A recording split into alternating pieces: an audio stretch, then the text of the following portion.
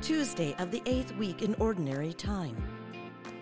They prophesied about the grace that was to be yours. Therefore, live soberly and set your hopes completely on the grace to be brought to you.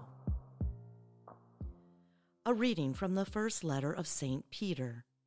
Beloved, concerning the salvation of your souls, the prophets who prophesied about the grace that was to be yours searched and investigated it, investigating the time and circumstances that the Spirit of Christ within them indicated when it testified in advance to the sufferings destined for Christ and the glories to follow them.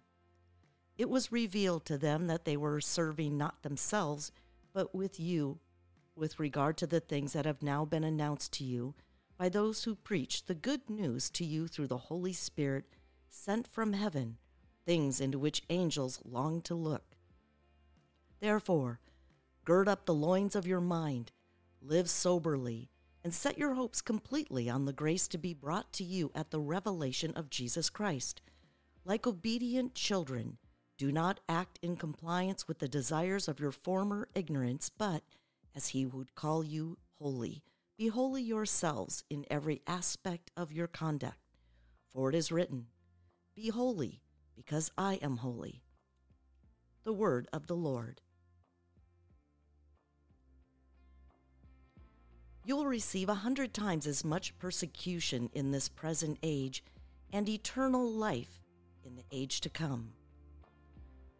A reading from the Holy Gospel according to Mark. Peter began to say to Jesus, We have given up everything and followed you. Jesus said, Amen, I say to you, there is no one who has given up house or brothers or sisters or mother or father or children or lands for my sake and for the sake of the gospel, who will not receive 100 times more now in this present age, houses and brothers and sisters and mothers and children and lands, with persecutions and eternal life in the age to come. But many that are first will be last, and the last will be first.